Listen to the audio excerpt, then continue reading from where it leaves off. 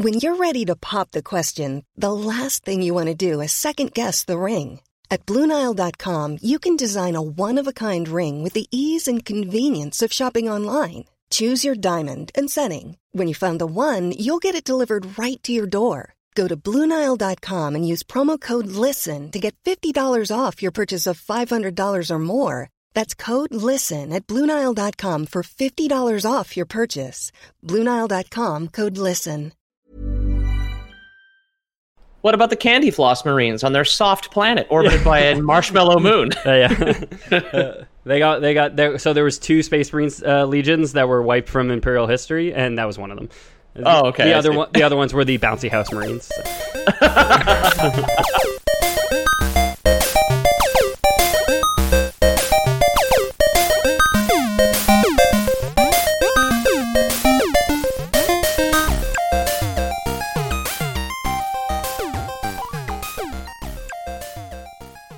Have you ever been to our benighted world? Its name literally means night, but we do not dwell in darkness. Hell comes to our cities and our peoples. It visits upon the earth such ravages as to make the sky black as sackcloth, and the ground spew red, molten death. It is not a hospitable world, this world. For monsters lurk in its fuliginous depths, and death is but a slip away for the careless, the unwary, or the simply ill-fortuned. It is not a populous world because much of it cannot be populated. The mountains are bleak, craggy places, their summits wreathed in poisonous flames. The deserts are many, and they are desolate, unforgiving plains of ash. Our few rivers are veins of acid and alkali, tainted by the sulphurous earth. We have no forests, save for the petrified groves that lurk in the hot shadows of our tallest peaks. Our fauna takes to the air on leathern wing or hunts the dune with tusk and claw. It is serpentine and reptilian, chitinous and saurian. But it is home, this broken land, and we defend it with our blood and breath. Woe betide any who come here seeking to put it asunder. They will find it a terrible place, a very terrible place. Lore Boys here! Hi, it's Ethan. Welcome to the internet's #1 fake history podcast, as decided by us, your hosts. Like I said, I'm Ethan. I'm joined by Peter. Peter, say hi. Hi. To your point, we probably are the #1 fake history podcast. I can't imagine this is a very popular genre, and we were the first. And Jamie. Lore Boys canon. Jamie, say hi. Hi, my name's Jamie. I'm not sure when you guys are going to hear the quote this episode, but it makes me think that we're talking about cactuses today. Okay. I was really more thinking about there's a combination of northern Canada and Iceland, and I was just like, I lived in northern Canada. It's not so bad. It's someone that's home to a bunch of desolate areas that are deserts, as big and as barren, and I think it's cactuses. I think they live there, and it's home to them. This is Big barren, my sex life. This is the cactus episode of the Lore Boys. So strap in for some Thousand Needles from Final Fantasy. That's also a province in World of Warcraft. Cactus? Thousand Needles. Oh yeah, man. We got to go do some like mob farming in cactus today. It's a swamp. It's a wetland. Oh yeah. Wetlands is a different place, Ethan. Oh, my bad. Also my a province, yeah. Hi, everybody. This is, like I said, a podcast. Sometimes funny, sometimes factual, sometimes informative, but never all three at the same time. We talk. It's very difficult to be funny and factual, honestly. It's much easier to just lie to people. I mean, I disagree. Unless it's our animal fact. Yeah, that's true. Animal facts are often hilarious. So, Peter, what's our animal fact of the day? Owls got long legs. That's true. Yeah. And it's hilarious when you look at it. Look up owl leg long. You can like pick up their little like bottoms like skirts, and you bring it up all the way, and their little skinny legs go halfway up their body. Speaking of inhospitable wastelands, my dad's heading up to northern Canada in a week, and his buddy Peter, who's going up there with him, has been raising a baby owl that he found, and his name is Hoots. So they're gonna go. They're bringing him up north to teach him how to fly. That's very cute. Yeah. So we talk about sometimes video games, sometimes tabletop games, sometimes books like The Lord of the Rings, or epic poems like Dante's Inferno and Paradiso and Purgatorio. But we talk about made-up history, fake history. I don't know. I don't know if everyone would agree that Dante's works is as made up, but Most of the stuff that we cover is fake history. At least some of the people in that he actually knew. So there's kernels of truth. Yeah, there's some Christians out there who might take umbrage with me calling it all fake. But who knows? The idea of angels and heaven and hell and Satan's balls being the center of the earth and all that stuff it's up for debate whether or not it's fake. I wouldn't be part of that debate. I'm pretty set. Peter joked before we went on that this we really should call this the Christian World of Warcraft and Warhammer podcast these days, because all we ever talk about is World of Warcraft, Christianity, and Warhammer. And sure enough, I'm going to be talking more about Warhammer 40k. I promised you guys last time that I was going to talk about Space Marines, a few more episodes at the very least. So this one's about the Salamanders, the Emperor's 18th Space Marine Legion during the Great Crusade and the Horus Heresy. Okay. If you haven't listened to our previous Space Marine or 40k episodes, you don't have to, but they will kind of enrich the experience, I guess. I'll go over the things that I need to, but not necessarily everything.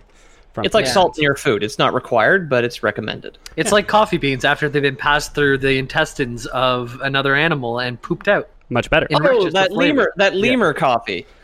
So take your brain that is a coffee bean and pass it through the digestive tract that is this podcast. Until you get to the sweet savory butt bean that is this episode specifically. Lore Boys butt beans. Come on. Okay, well, that should be our sponsor. Is some kind of coffee company with butt beans. If you're a coffee company out there, an indie coffee company, and you're looking for a shitty podcast sponsor to push your butt beans, we'll support you as Lore Boys butt beans. Crunch at us. This sounds like $1 million in the making, honestly. Promo code Lore Beans. Yeah. So, first founded in the 30th millennium. What color are the salamanders first, just so I can... are they the yellow ones? They're dark green. Oh, okay. Blood Angels are green, salamanders are green, all those fucking guys are green. If I didn't know what the color green was, how would you describe green to me? Between blue and red. Okay, helpful. Or maybe between blue and red, and then opposite that. So you flip that to the other side. Are we talking about on the light spectrum green, or are we talking on the paint spectrum green? Because neither. If I had no concept of color whatsoever.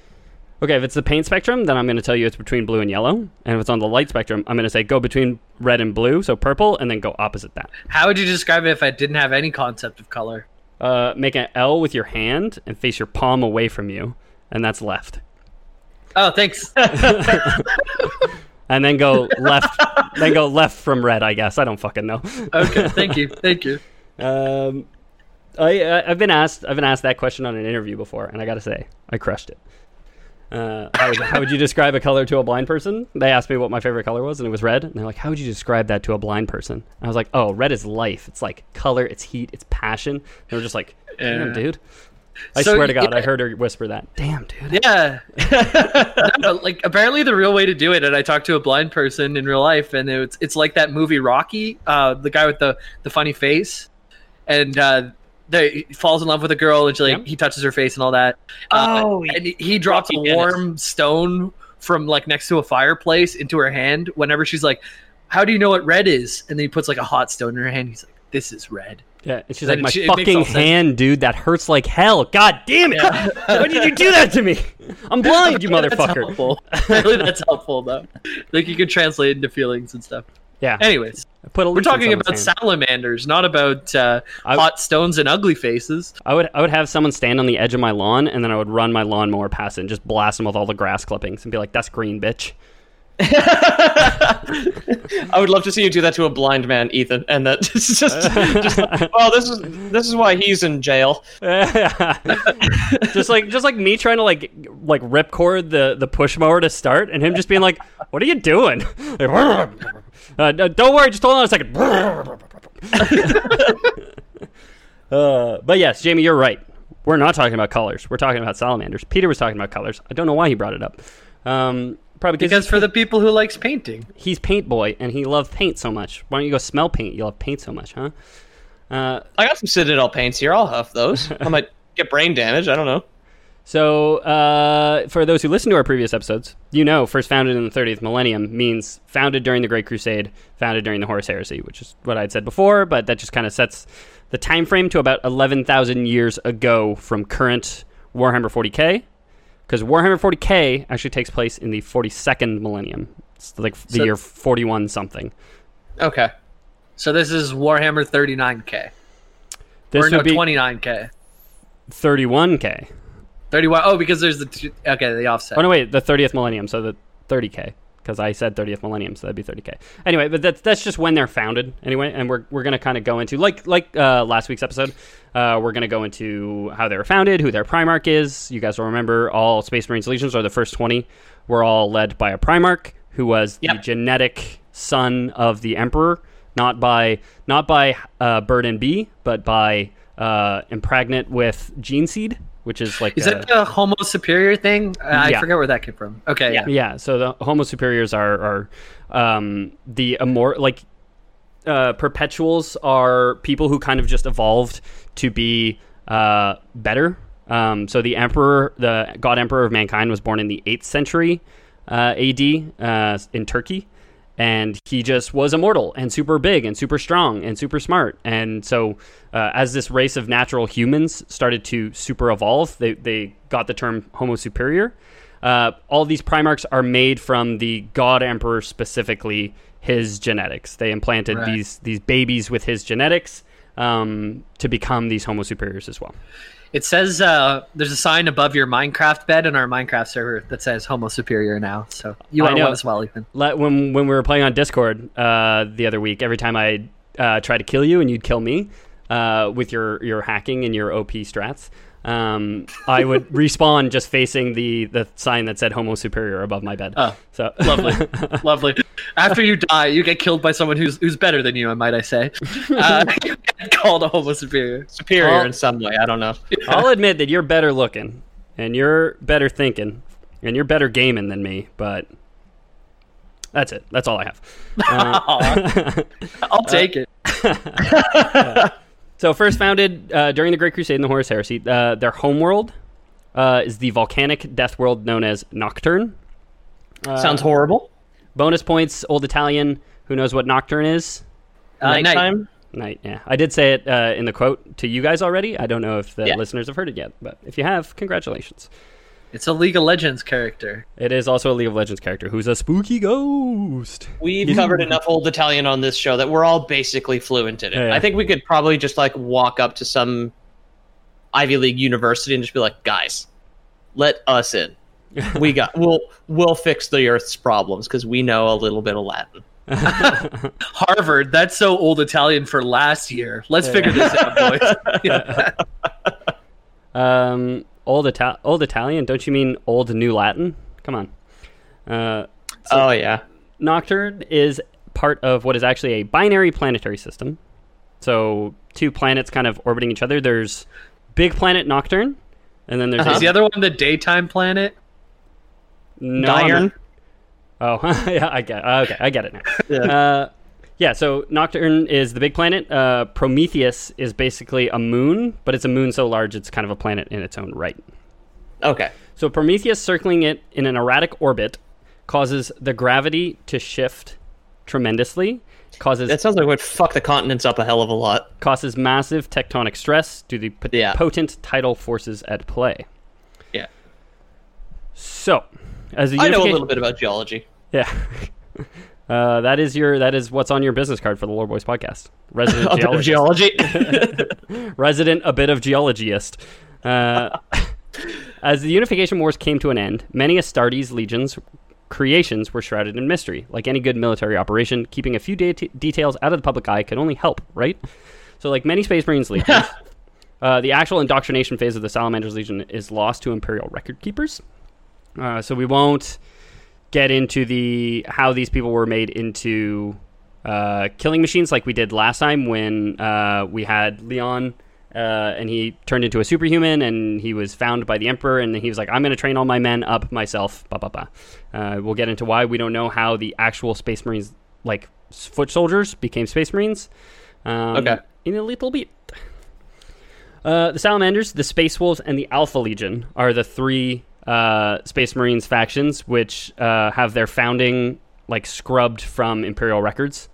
We know about the Primarch himself. We don't know about how these people were actually transformed into Space Marines, what went into that. We know a bit. Usually it's impregnating young people with the gene seed, and then older people with a diluted form of the gene seed or something like that to make them stronger. That's my personal mission. I'm just trying to impregnate the young people with the gene seed and the old people with the other seed. You got to do it. The diluted one. Yeah. I like to do it backwards. I like to give the old people the strong one and the young people the diluted one.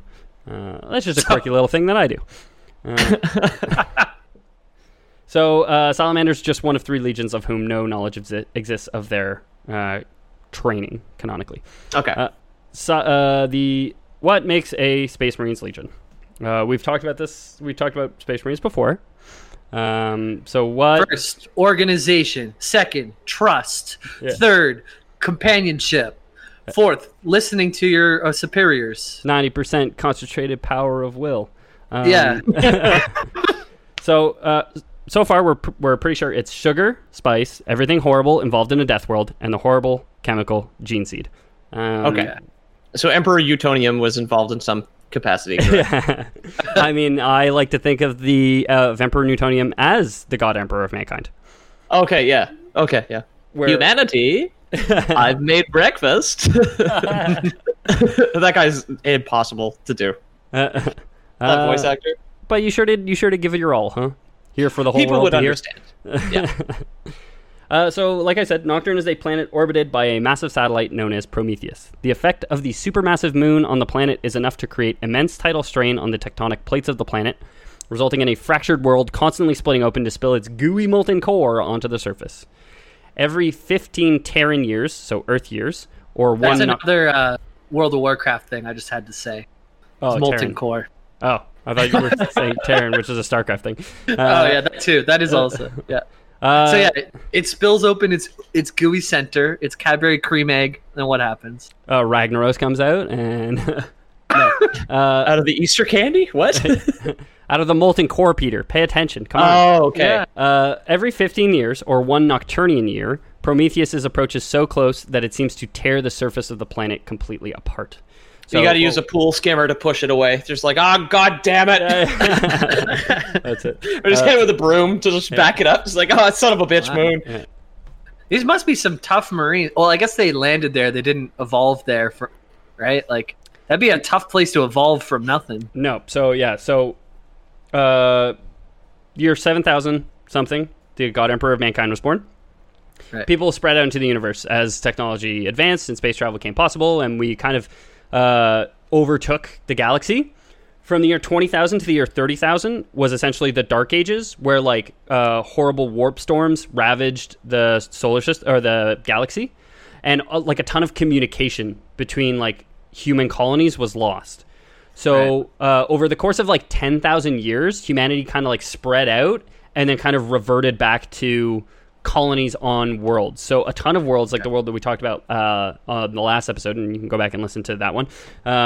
And this one on Nocturne, they're basically a class of people. If you'll remember, it was a feudal knight system where they would assign quests to go kill beasts, almost like a fantasy world on that other planet until the Primarch arrived, and then so the God Emperor waged what are called the Unification Wars, which was just him going out into the galaxy and reunifying all of mankind. Okay. So, and we're right now at the end of the Dark Age kind of thing. So to your point, people did. It sounds like a shitty place to raise a family. The neighborhood's gone to hell, but people do it. So every 15 years, there's this kind of event where the moon gets too close. It's every 1 year on the planet, but every 15 our years, respective years. Where the planet is just torn apart by the approaching moon, and then I guess the dust settles for 14 years ish, and everyone kind of rebuilds as best they can. In 15 years, it's just going to happen again, kind of thing. So it's kind of like a cycle. Wow. For the people of Nocturne, this is simply known as the time of trial. Vast tidal waves rise up from the sea to devastate shorelines. Thousands of volcanoes spew ash and fire into the atmosphere, spilling magma across the landscape. The weak haze of the sun is completely blotted out, while earthquakes ripple across the world and drag down what structures the people have constructed. 15 years isn't even that long for like a generation of people to forget. It's like, who is it who's just like, no, don't worry, honey. They put the house on stilts. We can get an oceanfront view, and then the moon shows up like 8 years later to just sweep away everything on land. I mean, are you gonna live in the cold for 14 years because in 15 years it's gonna knock down your house again? Yeah, no, I guess not. Yeah, Like- but it still seems just like reducing everybody's structures to rubble every 15 years is like. I could have learned that lesson twice at this point, and I'm an idiot. Every 15 years, Link has to run back to the clock tower to turn back time. Yeah. Turn back. A bunch of Space Marines just like camping around in fucking tents. Yeah. George Foreman grills, just like, oh yeah, you want another sausage? Space Marine with like a big bag of masks on his back, just like selling them to people throughout the whole catastrophe. Exactly. So humans aren't the only ones to endure these troubling times. Life finds a way, indeed. The native fauna of Nocturne have adapted to the hardships of the planet, even in the most inhospitable locations. One of the largest volcanic mountains on Nocturne, known creatively as Mount Deathfire, is the home is the home of the largest of the monstrous fire-resistant salamanders common to Nocturne. Oh, so it is like the mythological like D&D salamander. It's like sort of thing. So they're also known as like drakes or dragons. Okay. And there are drakes and dragons in this, like on this planet. If you'll remember from the quote I said, they said they take flight on leather, like life takes flight on leathern wings. Yeah, okay, like bats sort of thing. Yeah, or dragons. And these the salamanders are also alternatively known as dragon knights. I believe they were known as the dragon knights first, and then change their rebrand to salamander at some point. Cool. Yeah. So you'll each remember. Are they the actual like Marines, or are they the like dragons at this point? Because every time I Google it, I can't find a picture of the dragon. I just see the Marines. The salamanders? Yeah, the salamanders. They're like just giant lizards. Okay. The salamanders don't necessarily fly, or at least I couldn't find any record of them flying, but there are dragons that live on the planet. Okay. Cool. So like that's really cool. Giant winged lizards that breathe fire to some regard. The salamanders themselves also breathe fire, but the salamanders are the largest creatures. They grow to the largest size of most or all species on the planet, kind of thing. Although, and we'll get into it a little bit later, I really like to imagine them as just regular size salamanders. You know, like whatever, 6 inches long, nose to tail. Yeah. Well, like a little Zippo flame comes out of their mouth. It's like, ah! Yeah. Like, oh no! And everybody just like ducks the most fearsome animal on the planet. A guy just like jumps into a hiding- lake of lava, or a lake of alkali and acid, like burns himself to death. Like, They hide in 13-foot shoes and things like this. So you guys will remember, because you guys have impeccable memories, that each legion of Space Marines is headed by a Primarch. Yep. A human impregnated with the gene seed of the God Emperor to transcend traditional humanity and become powerful, charismatic, hyper-intelligent killing machines. Not sure what that has to. necessarily. I'm not sure what that has to do with my impeccable memories, but go on. You got great tits. You got great tits, James. I mean, I've always said it. Slap them around. So But they're not after... all necessarily raised by wolves in the forest, correct? They're not all superhuman Mowgli like the last guy? I mean, so... If you'll also remember, after their creation, the Chaos Gods cast them into the warp, and they just ended up on random planets. Right. And as we go through each Space Marine Legion, maybe we'll find that different ones end up not on Death Worlds. The two that I've given any kind of real research to so far grew up on Death Worlds. What about the Candy Floss Marines on their soft planet orbited by a marshmallow moon? They got there. So there was 2 Space Marines legions that were wiped from Imperial history, and that was one of them. Oh, okay. The other ones were the Bouncy House Marines. So. The big inflatable armor. Yeah. They got to drag the motors around with them. That just like it's a fan blowing air into the thing. They got devastated by the Xenos. I like that they don't need the bouncy castle. They are the bouncy castle. That's fun. Yeah. So it really shouldn't be a surprise that one of these children ends up on Nocturne during the time of trial, specifically. So the infant Primarch Vulcan fell like a blazing comet into the home of the blacksmith Nabel. So he wasn't only cast from the warp onto the planet, he was cast from the warp into low orbit over the planet, I guess. Okay, yeah. You guys will remember the warp operates its strongest where there's life. So the warp needs life. So it kind of makes sense that he would exit near a system. Or I guess that all of them would exit near a system, near some form of life, because it's probably where it's the strongest points for it.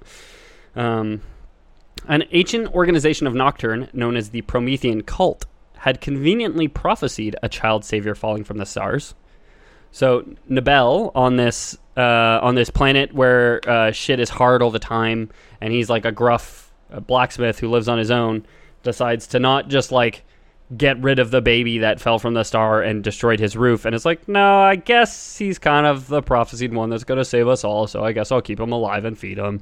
So he takes him as his adoptive son and names him Vulcan. Okay.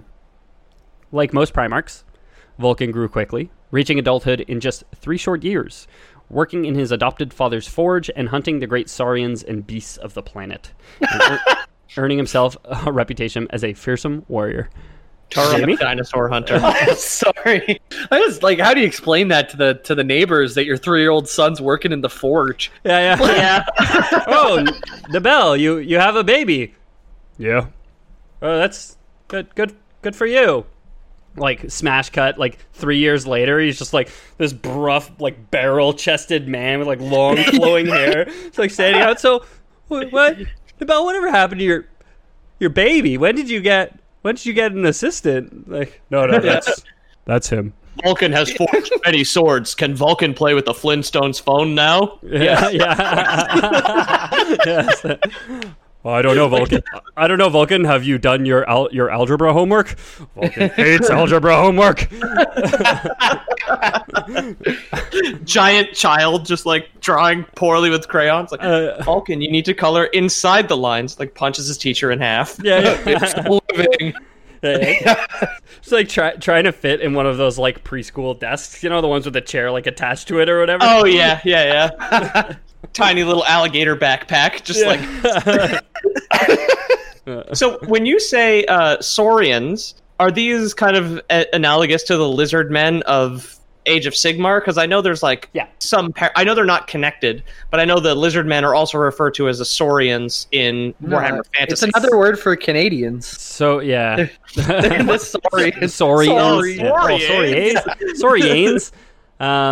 Yeah, so probably not related to the lizard men themselves. If you'll remember way back to our Necron episode, the lizard men were canonically a faction in 40k. They were just more or less wiped out, and they were they're the old ones or whatever, right? Well, they were the ones that were like they grew up beside the old ones. They were one of the oldest sentient races in the galaxy or whatever. Yeah. But I assume when he says he's hunting saurians, it's just dinosaurs that live on the planet. No, it's just like a kind of a recycling of a term and like a callback to fantasy, or I don't know if 40k or fantasy came first, but it's just like they share a couple of things. Yeah, for sure. No, I mean they share a ton of things, honestly, and like there's a lot of speculation that Sigmar from Age of Sigmar is the God Emperor, and like the fantasy one comes after 40k, I think, is the standing whatever the preeminent conspiracy theory where like the universe, like civilization collapses and then like Age of Sigmar takes place with them rebuilding, and the original Sigmar before he becomes the twin-tailed comet. You can go listen to our Sigmar episodes if you're more interested in learning about Sigmar, for sure. Cause the Sigmar trilogy, those are some of my favorite ones. Yeah, 3 episodes on it. So we have the content there for you if you want it. So like most Primarchs, I already read this. So he's good at hunting beasts and saurians, even at 3 years old. I guess his adoptive father was like, well, things on this planet are tough. You're 3 years old. Take this rifle. Don't worry. It's just a 22. So gives him a gun, and he takes him hunting. I guess Nabel I don't know if he doesn't question it because he believed it was the prophecy of this child savior. So he's like, yep, makes sense. Yeah. Jesus probably grew up in only a couple of years, you know? Oh, that part of the Bible when Jesus grows up very fast. Yeah. And then God gives him a gun to go shoot a dog out back or whatever this guy's doing. yeah. The Old Testament is just Old Yeller. Yeah. Old Yellerment. Well, there's the Old Yeller and the new Yeller, and it depends on which one you want to fucking. And God said unto Mary, "And ye shall buy him 6 pairs of shoes, for he shalt outgrow them once a week." Yeah. So he kills beasts, he kills Saurians, and even the Eldar slavers who visited the planet were not safe from the God Emperor's lost child. Oh, the Eldar are involved as well. So we've done an episode on the Eldar. Yeah. These Eldar are referred to as Dusk Wraiths on Nocturne. They are specifically Dark Eldar, which I don't believe we actually covered in our Eldar episode. We just talked about the Eldar creation myth and kind of the creation of the Eldar. So I don't think we ever got to the schism that led to the Dark Eldar. Or we might have right at the end, but there was a ritual to Slaanesh. Or there was like a hedonistic orgy planet, and they conducted a ritual to Slaanesh, and they all became worshippers of chaos. And I'm Lore Boys canon, not actual 40k canon. I'm pretty sure that's the creation, or that leads to the creation of the Dark Eldar. Either way, Dark Eldar are Eldar characters, but evil. They're fuck children. Yeah. And, I mean, aren't we all fuck children technically? Yeah, we are. Thank you, Ethan. Not Vulcan though, because he came from test tube. Those Promethean cultists got really fucking lucky. Yeah, no kidding. I like to think that it was like some cultist and is like back against the wall. He was like about to get voted out of office. He was like, "No, you can't vote me out because when the child savior descends from the sky, he's only gonna want to talk to me." And everyone was like, "Nah, you're fucking out of here, buddy." Then 3 days later, like a priest just like sitting in his office, like gets a phone call, like, "Son of a bitch, how the fuck did he know?" Like, slams the phone down, like he gets up to go like fucking write a letter or something. So during Vulcan's 4th year, so he's just starting JK, his town was attacked by these Dark Eldar who are on a mission to capture slaves. This, for the people of Nocturne, was not a new occurrence, and when the Xenos arrived, the townspeople hid. I like to assume that the Xenos attacked like every 15 years to come get slaves, you know what I mean?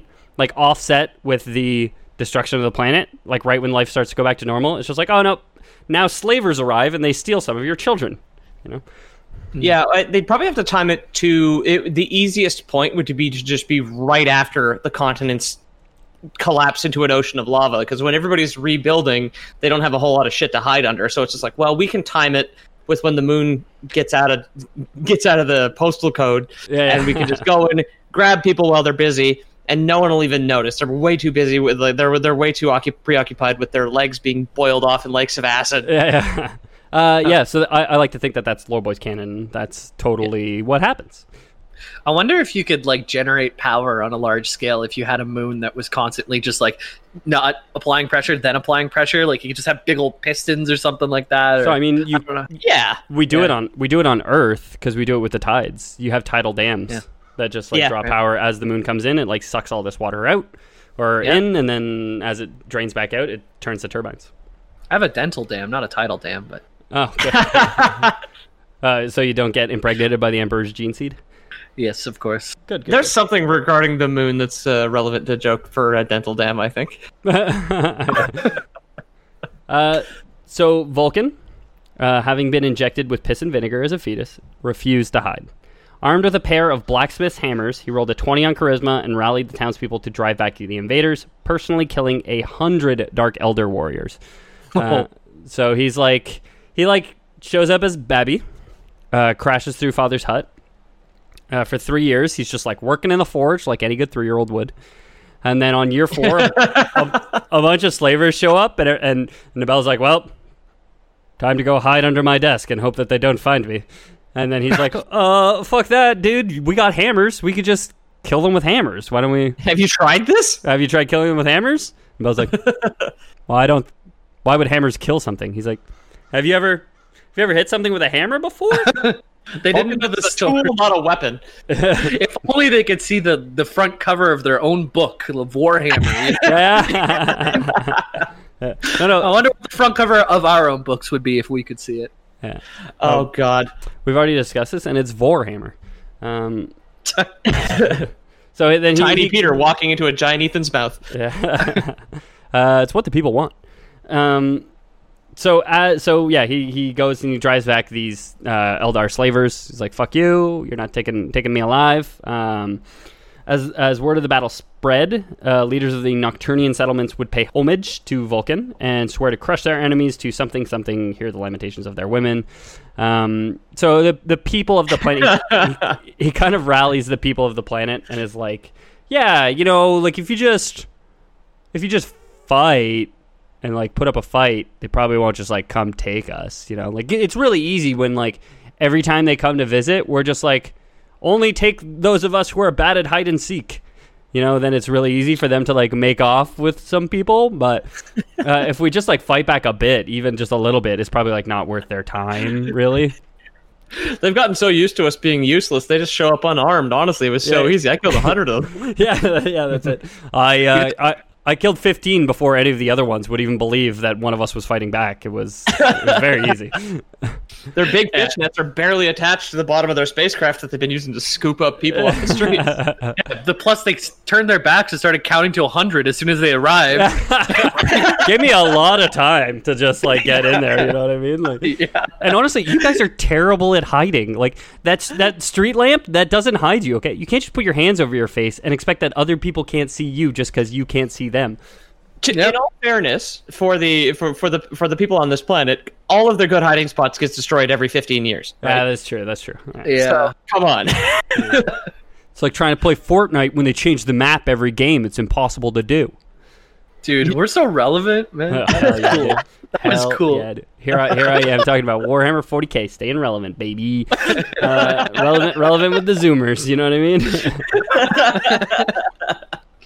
mean? So Vulcan was transformed in battle against the Dark Eldar, becoming the Fireborn, an undefeated warrior whose superhuman strength had torn the slave barges from the sky and devastated the Xenos in droves, whose granite-like flesh had scorned the enemy's poisoned blades unaffected, and ultimately drove the Dark Eldar from Nocturne. That's awesome. With the Dark Eldar defeated at the hands of the Primarch, they decided to do what any of us would do. They're throwing a kegger. They're going to celebrate, okay? Hell yeah. A tournament of various challenges, including tests of strength and craftsmanship, was held. The podiums erected and the medals minted. The opening ceremony was kicked off. But what do we all hate at a good old kegger? Party crashers. Party foul. Yeah. The butt chuggers. They always use the same tube that I'm going to do my keg stand with. Yeah. Fricker. Fricker, dude. Totally not fair. They don't even do it before I get a chance. Yeah. So they get a party crasher. A stranger shows up, a human, clearly otherworldly, pale skin. Owen Wilson. Yeah, for Wedding Crash. It's actually surprisingly Vince Vaughn, not Owen Wilson. Oh, so wow. I guess this is like really? I think this is the spin-off when they were going to do an episode focusing on Jeremy. This was going to be his movie. You know what I mean? As opposed to Owen Wilson's character. Wow. So pale skin, this stranger, unlike the burnished skin of the people who live there. Strange clothes made of material unfamiliar to the Nocturnians, not even discovered on Nocturne yet. A jean jacket. I was going to say probably just like a cotton t-shirt. You can't grow any fucking plants when everything is lakes of acid. Yeah. Just wearing a Hawaiian shirt, just like, hey guys.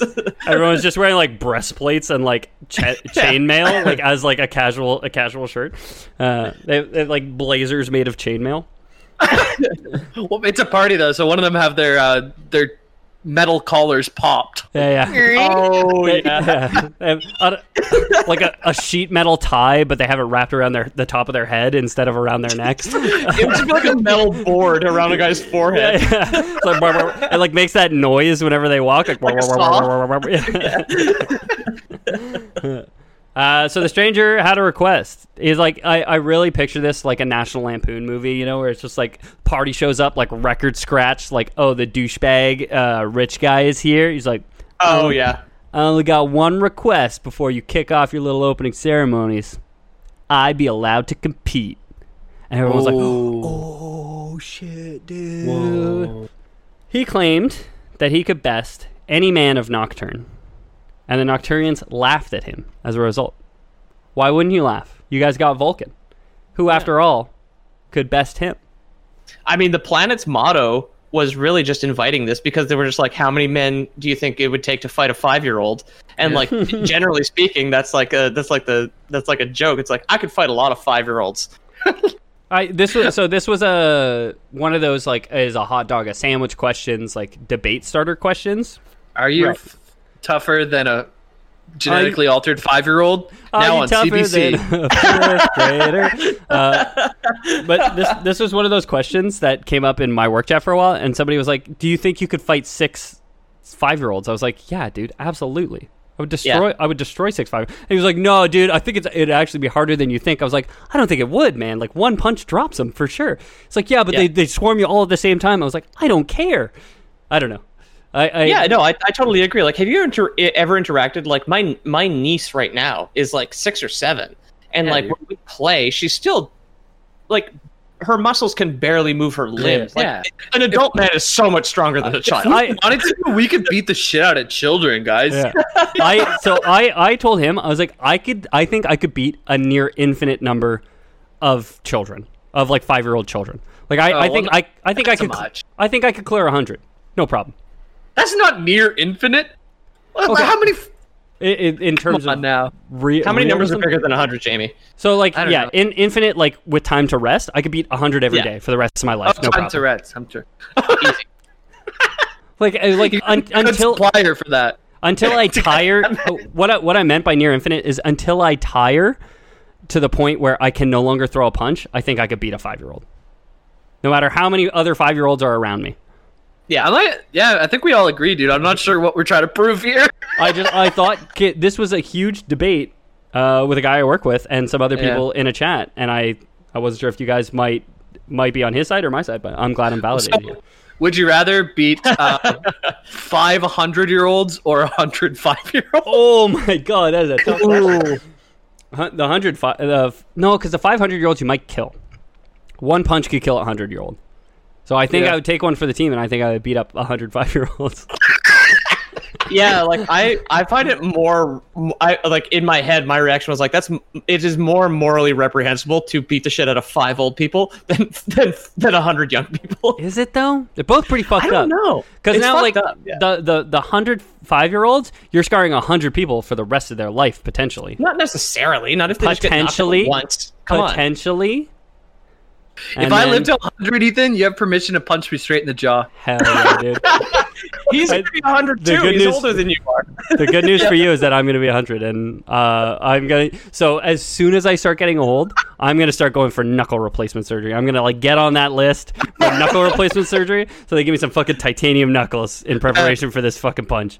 Ethan, you can only get new knuckles or get your heart replaced. Knuckles. Give me the knuckles. Give me the knuckles. Jamie dies at 99 and a half years old. That fucking son of a bitch. Ethan's open casket, just like withered old man, giant hands. So why we talk about this? Stranger shows up. Vulcan defeats the Dark Eldar invading his planet. Yeah. Stranger shows up and says, "I challenge your strongest 4-year-old to mortal combat." And they're like, well, that's a little bit rough. How about you just compete in our little tournament? And he's like, okay, I challenge your strongest 4-year-old to this tournament of yours. So they're like, okay, sure. With his own self-assured smirk, Vulcan's like, yeah, we'll let him in, you know. The Stranger, with a coy smile, was like, well, whoever loses maybe has to swear their eternal loyalty and obedience to the victor. I think, which we all did as children, right? Like, if you lose, you got to serve me forever. So I like to think that this visitor is a child as well, and it's just like, yeah, you know what? Well, if you do it, you have to be my servant forever, and you have to like get me breakfast and everything. Yeah. And Vulcan's just like, yeah, whatever. I don't even care. Yeah.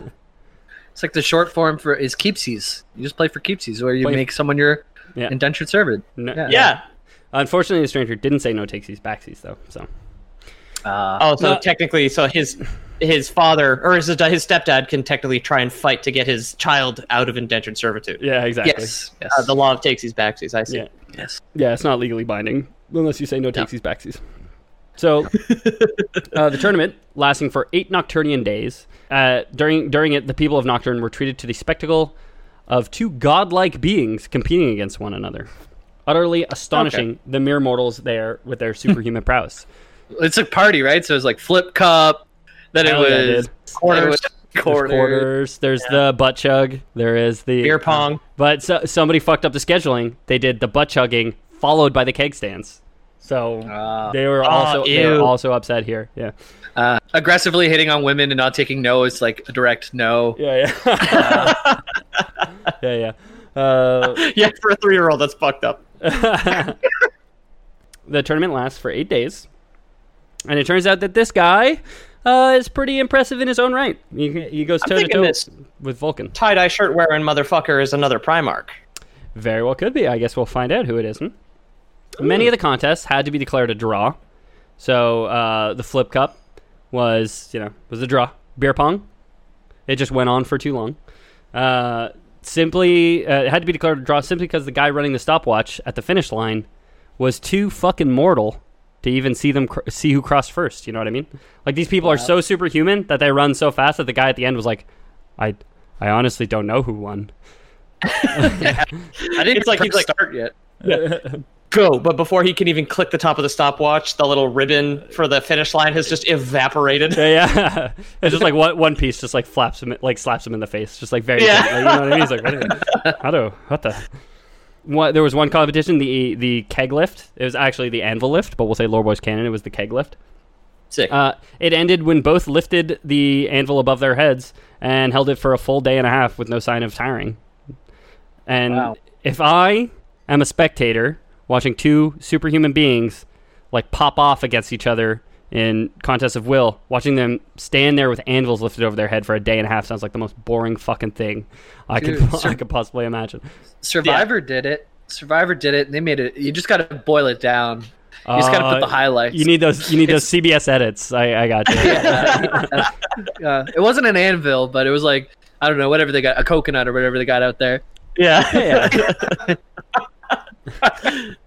The coconut, the island's answer to the anvil.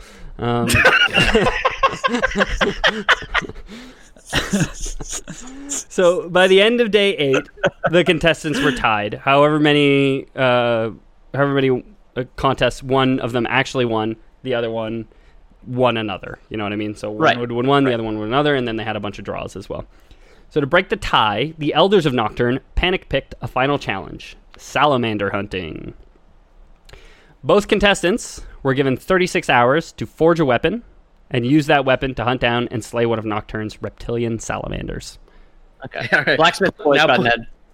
Yeah, put down the anvil. Now make a weapon. Yeah. It's like, it's part of the race. Yeah, that's it. And somebody was like, okay, Vulcan, go make a weapon now. Here's a hammer that you can use with your anvil. And he just like looked at the hammer. He's like, yeah, I'm good. I'm done. Yeah. Of course, just going out and slaying a reptile probably would have ended up in a tie.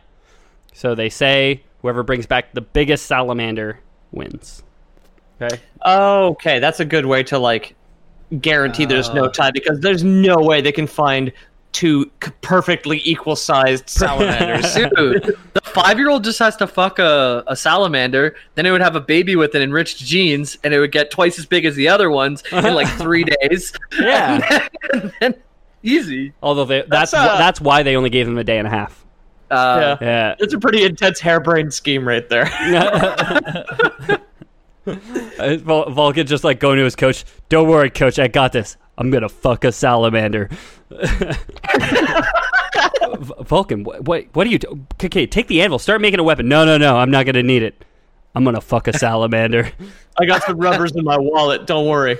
Okay, if you're gonna fuck the salamander, you can't use condoms, okay? Like, just that's true. Excuse me. Yeah. Look, I don't know if you realize this, Vulcan, but you swore fealty to him for all time if you lose. I think you should take this a little bit more seriously than saying you're going to go and fuck a salamander. I'll fuck the first one with the condom, the second one without a condom.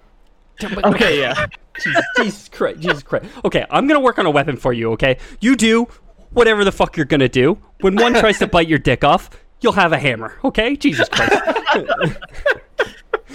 So, both contestants spent a full 24 hours forging their weapon, which seems like a significant amount of the time that you were allotted. And as the day closed, they emerged. Vulcan had forged himself a war hammer, like the title of the game. And then he winks at the camera. He didn't wink, but he's like, he like walked out like a real C-list actor. And then the others were like, what did you make? And he's like, I made a war hammer. And then just looked directly at the camera. Yeah. and like a real pregnant pause there, you know? Yeah. He'd forged himself a war hammer, while the stranger had formed himself a keen-edged sword. Ugh.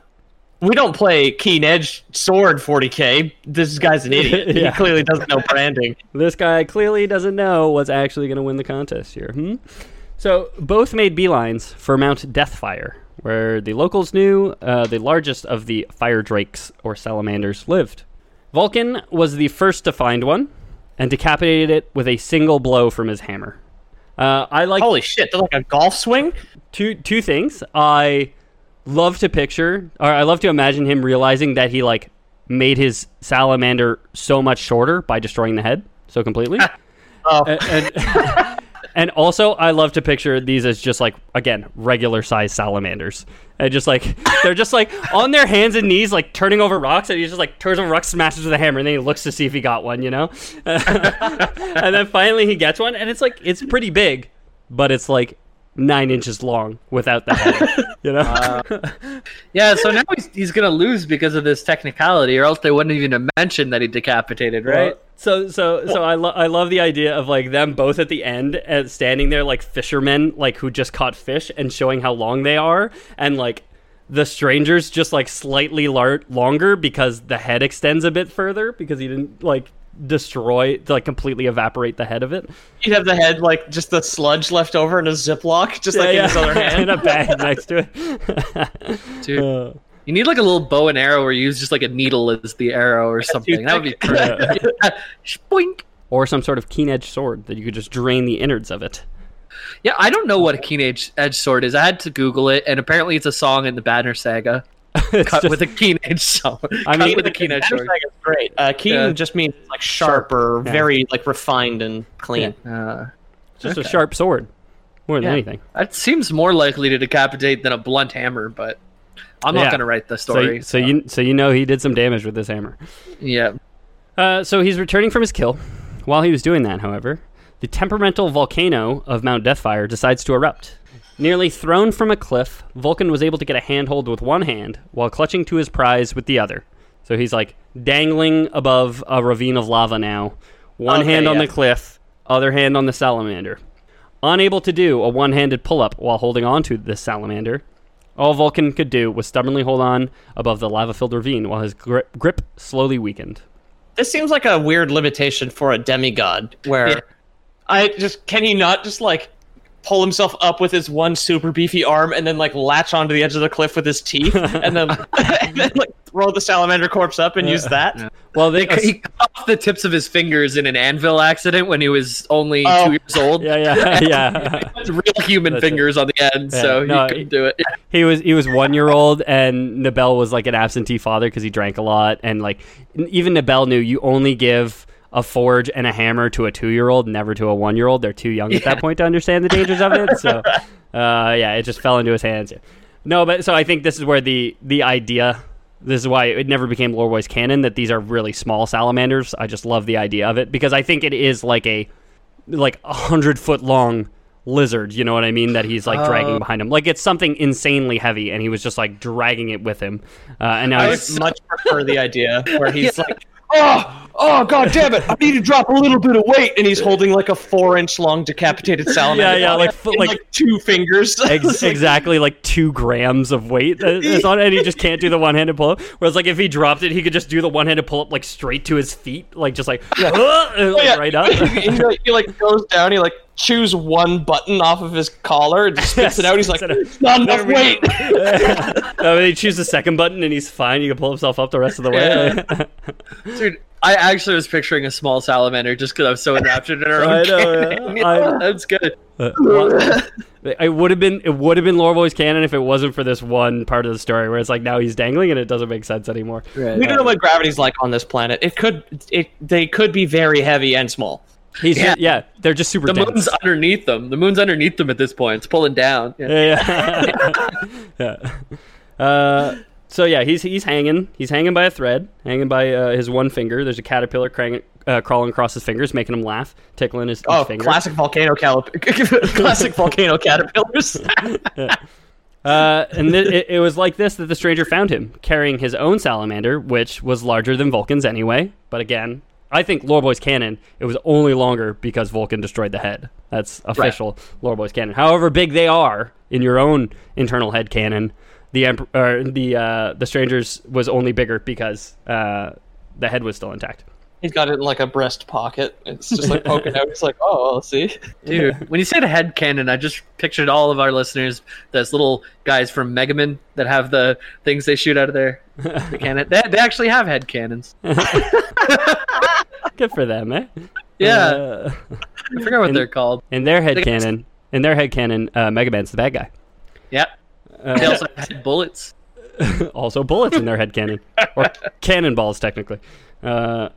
So the stranger finds Vulcan like this, hanging by a thread, slowly tiring and about to fall into some lava.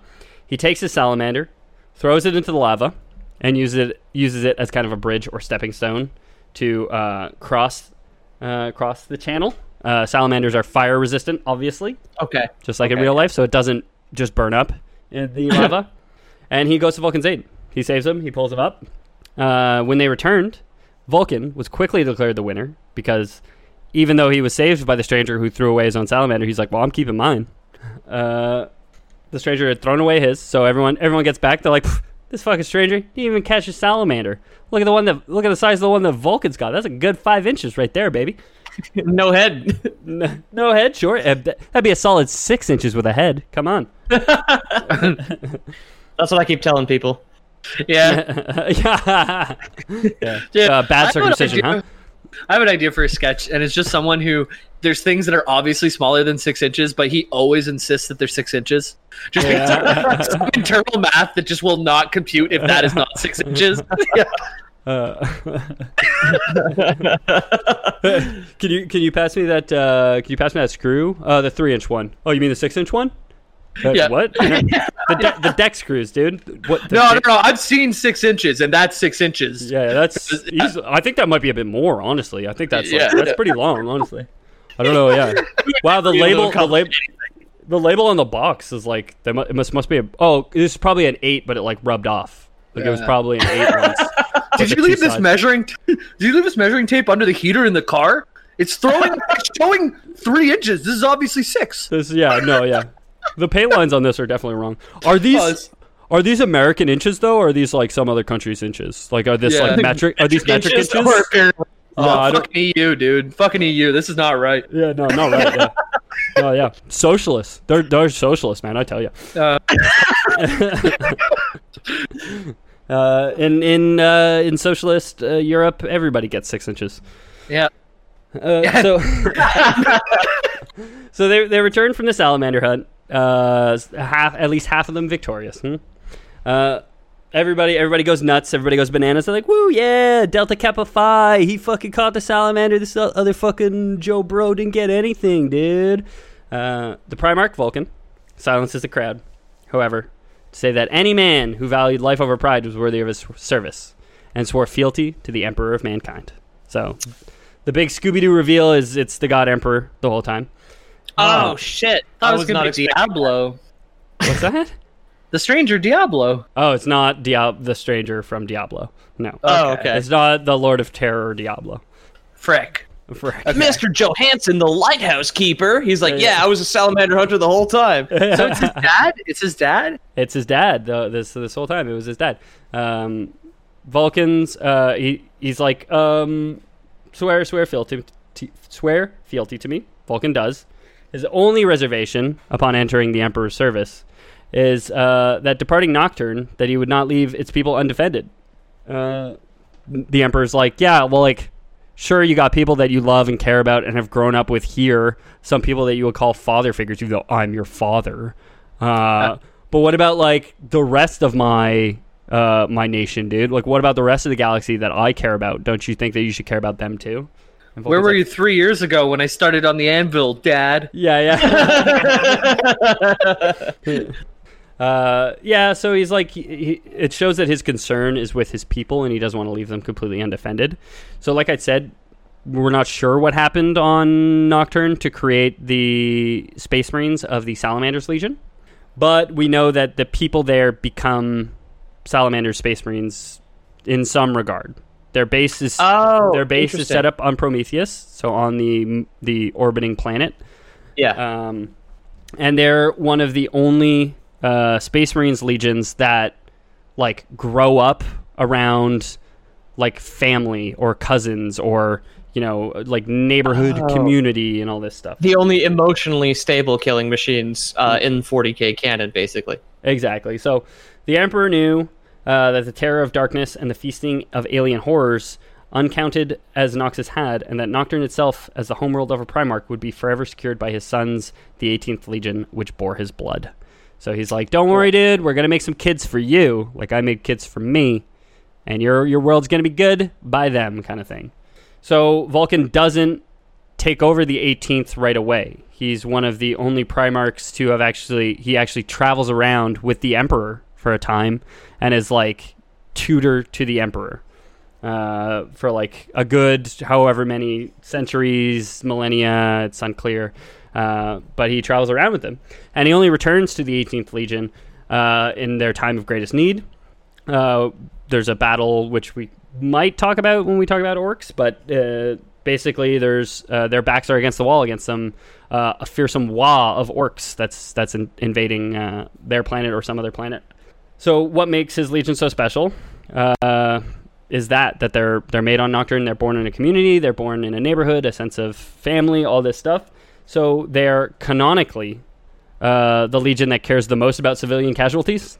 They believe that one of their most important duties is to protect the lives of the Emperor of Mankind's innocent subjects wherever and whenever possible. Which, to contrast, the other Space Marines don't fucking care about so much. It's all about killing Xenos, baby, at any cost. Yeah. Do you imagine being orcs and going into that planet and all you want to do is fight? You don't think, you just want to zug and fight. And like those guys know their way around that planet, and then the eclipse year happens or whatever, the year that all the natural disasters happen.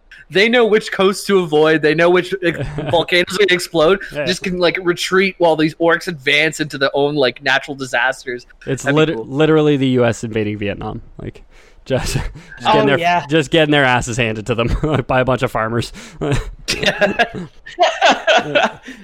And that's, I think, a good place to stop talking about the Salamanders. There's definitely more, and if you want more, there's a ton of resources on Warhammer 40k Salamanders that you can look up. Maybe we'll do a follow-up episode someday when we revisit this. Like I said, there's 20 original legions, excluding 2 who are completely redacted from history, the Cotton Candy and Bouncy House Space Marines. I don't know if I don't know. I don't think I'll get through all 20 in one shot. Maybe I'll get through all 20 someday, because they break down into about 1,000 different chapters after a certain amount of time. So when you actually play them in 40k, you're playing one of the chapters, not one of the legions, and the chapters are max 100 Space Marines at a time. Cool. A lot of ground to cover. If you like the Warhammer episodes, please do let me know. Somebody requested that we cover orcs, so I'm not sure if I'm going to keep on with the Space Marines or jump to orcs for a bit and then jump back to Space Marines. I'm not sure if I'm ever going to do that Elspeth episode for Magic the Gathering that I promised you guys. So please, please, please, if you guys like what you hear, you want to hear more of it, you want to give us suggestions, join the Discord. Go to loreboys.com/about. And you'll be able to find all our contact info and all our informations, where you can find our Discord links. And you can find me on Twitter at Ethan the Deadman, or you can find Loreboys at Loreboys. Also, super great ways to suggest or recommend or ask for specific topics. Peter, if somebody's looking for you specifically, where might they find you? If you want to be part of my tightly knit small town planetary community of super soldiers, then you can apply for the Gene Seed at Pete O'Donohue on Twitter and at Loreboys Podcast on Instagram. And Yeah, Jamie? if you want to find me, the Discord is the best place to find me. That's where we all hang out. Like we said, it's in lordboys.com/about. We've got 3 new people in this week, and people just keep pouring in. We got Coyote, we got Dalton, who finally made it in, one of our emailers. Also, if you'd like to send us an email, it's at loreboyspodcast@gmail.com, right? Yeah, or contact at loreboys.com. Yeah, so those are the best ways to do it. So send us an email. We'll read it on the air. You can say whatever you like, and within reason, we'll say it. So Yeah. Leave reviews as well. You can just leave the stars, and it doesn't matter. It'll give us a nice little boost. But if you want to leave us a review, we'll read that too. Yeah, so that's I wanted to jump into that. Just to give all our listeners who got us here, who brought us here, who support us, who love us, just as we love you guys, we did get approached for a sponsorship deal. It was our first one recently. We thought it was a really cool, really exciting opportunity, but we also thought that it wasn't the best fit for us right now. We want to keep growing the show without having to rely on monetary donations or sponsorship or anything like that. Like, we really want this to be the purest form of art for you. None of us need it right now, so it's not the end of the world for us. But the biggest thing that you can do for the show is not to support us financially, but just to tell your friends to leave us reviews everywhere and anywhere you can. If you want to help out the show, that's really the best way to do it. Leave an iTunes review. It super helps the Google robots find us whenever people say, like, dumb, stupid, fuckboy history, fake history podcast.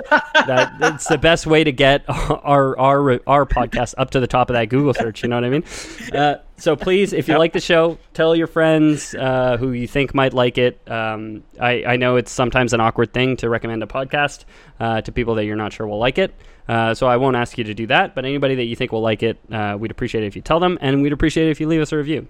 Of course, if you're frivolous with your money and you really, really want to spend it, we do have a Patreon, patreon.com/theloreboys, that you can support us financially. And then we also have the alternative, Loreboys Prime, which we've offered from day one. We often don't even charge you guys any money to become a subscriber on Loreboys Prime, and this week is no exception to that part of the rule, I guess. We are not asking for your money. We're asking for your genetic information.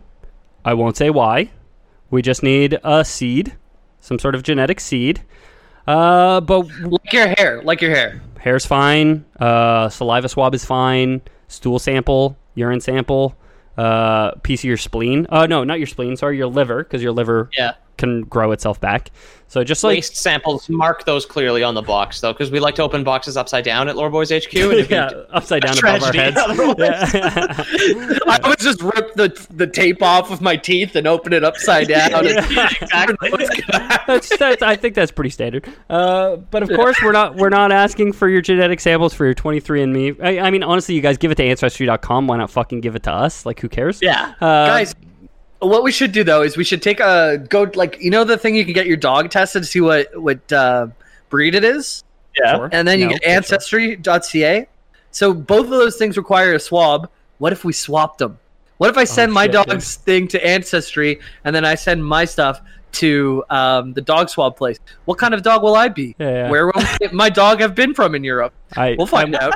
Jamie and I have discussed this a lot, but most people in my life agree that I'd be a golden retriever. So yes. I feel confident knowing who I am already. Of course, we don't ask for your genetic samples for free. Like Ancestry.com and 23andMe, they charge you guys for that, okay? We're going to give you something. That's right. Loreboys butt beans. We've been eating a lot of coffee, and we've been pooping out a lot of fully intact beans.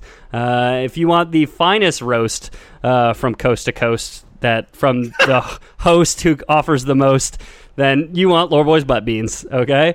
So make sure to send us your spit in a jar, and we'll give you back a poopy coffee bean. Yeah, it's kind of great because it does amp us up too. Like if you eat half a bag of coffee beans, you get a little bit of that going in your stomach. It peps you up to write a podcast. I'll tell you that much. So we can share that buzz together, you and I, listener. Yeah, exactly. It's really when you think about it, it's the same buzz that we're sharing. Yep. Like we're linked through time and space. That's really what the warp is from Warhammer 40k. People eating coffee beans. Yeah, both two people sharing the same caffeine buzz at the same time. Right. Yeah. Okay. And that's why it only exists where life exists. But I think that would constitute Hey, lore boys. Lore boys. Boys. Tooting out coffee beans.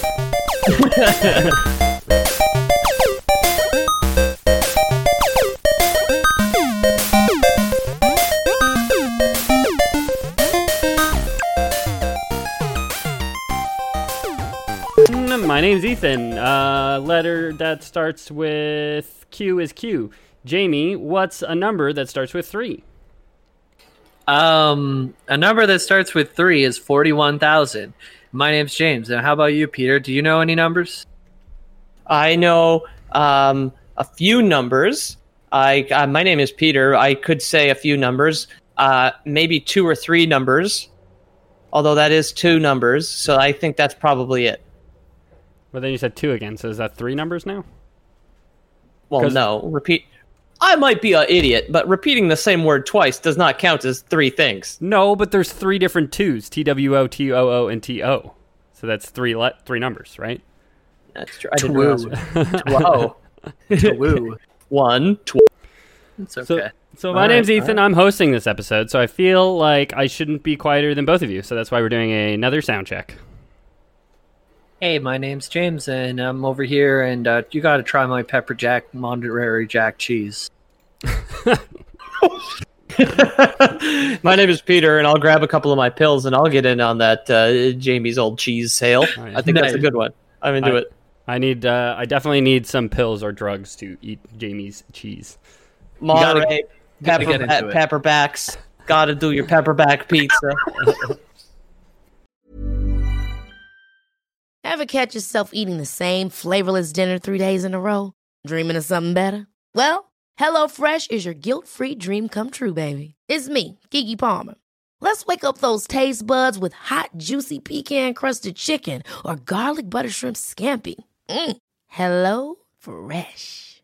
Stop dreaming of all the delicious possibilities and dig in at HelloFresh.com. Let's get this dinner party started.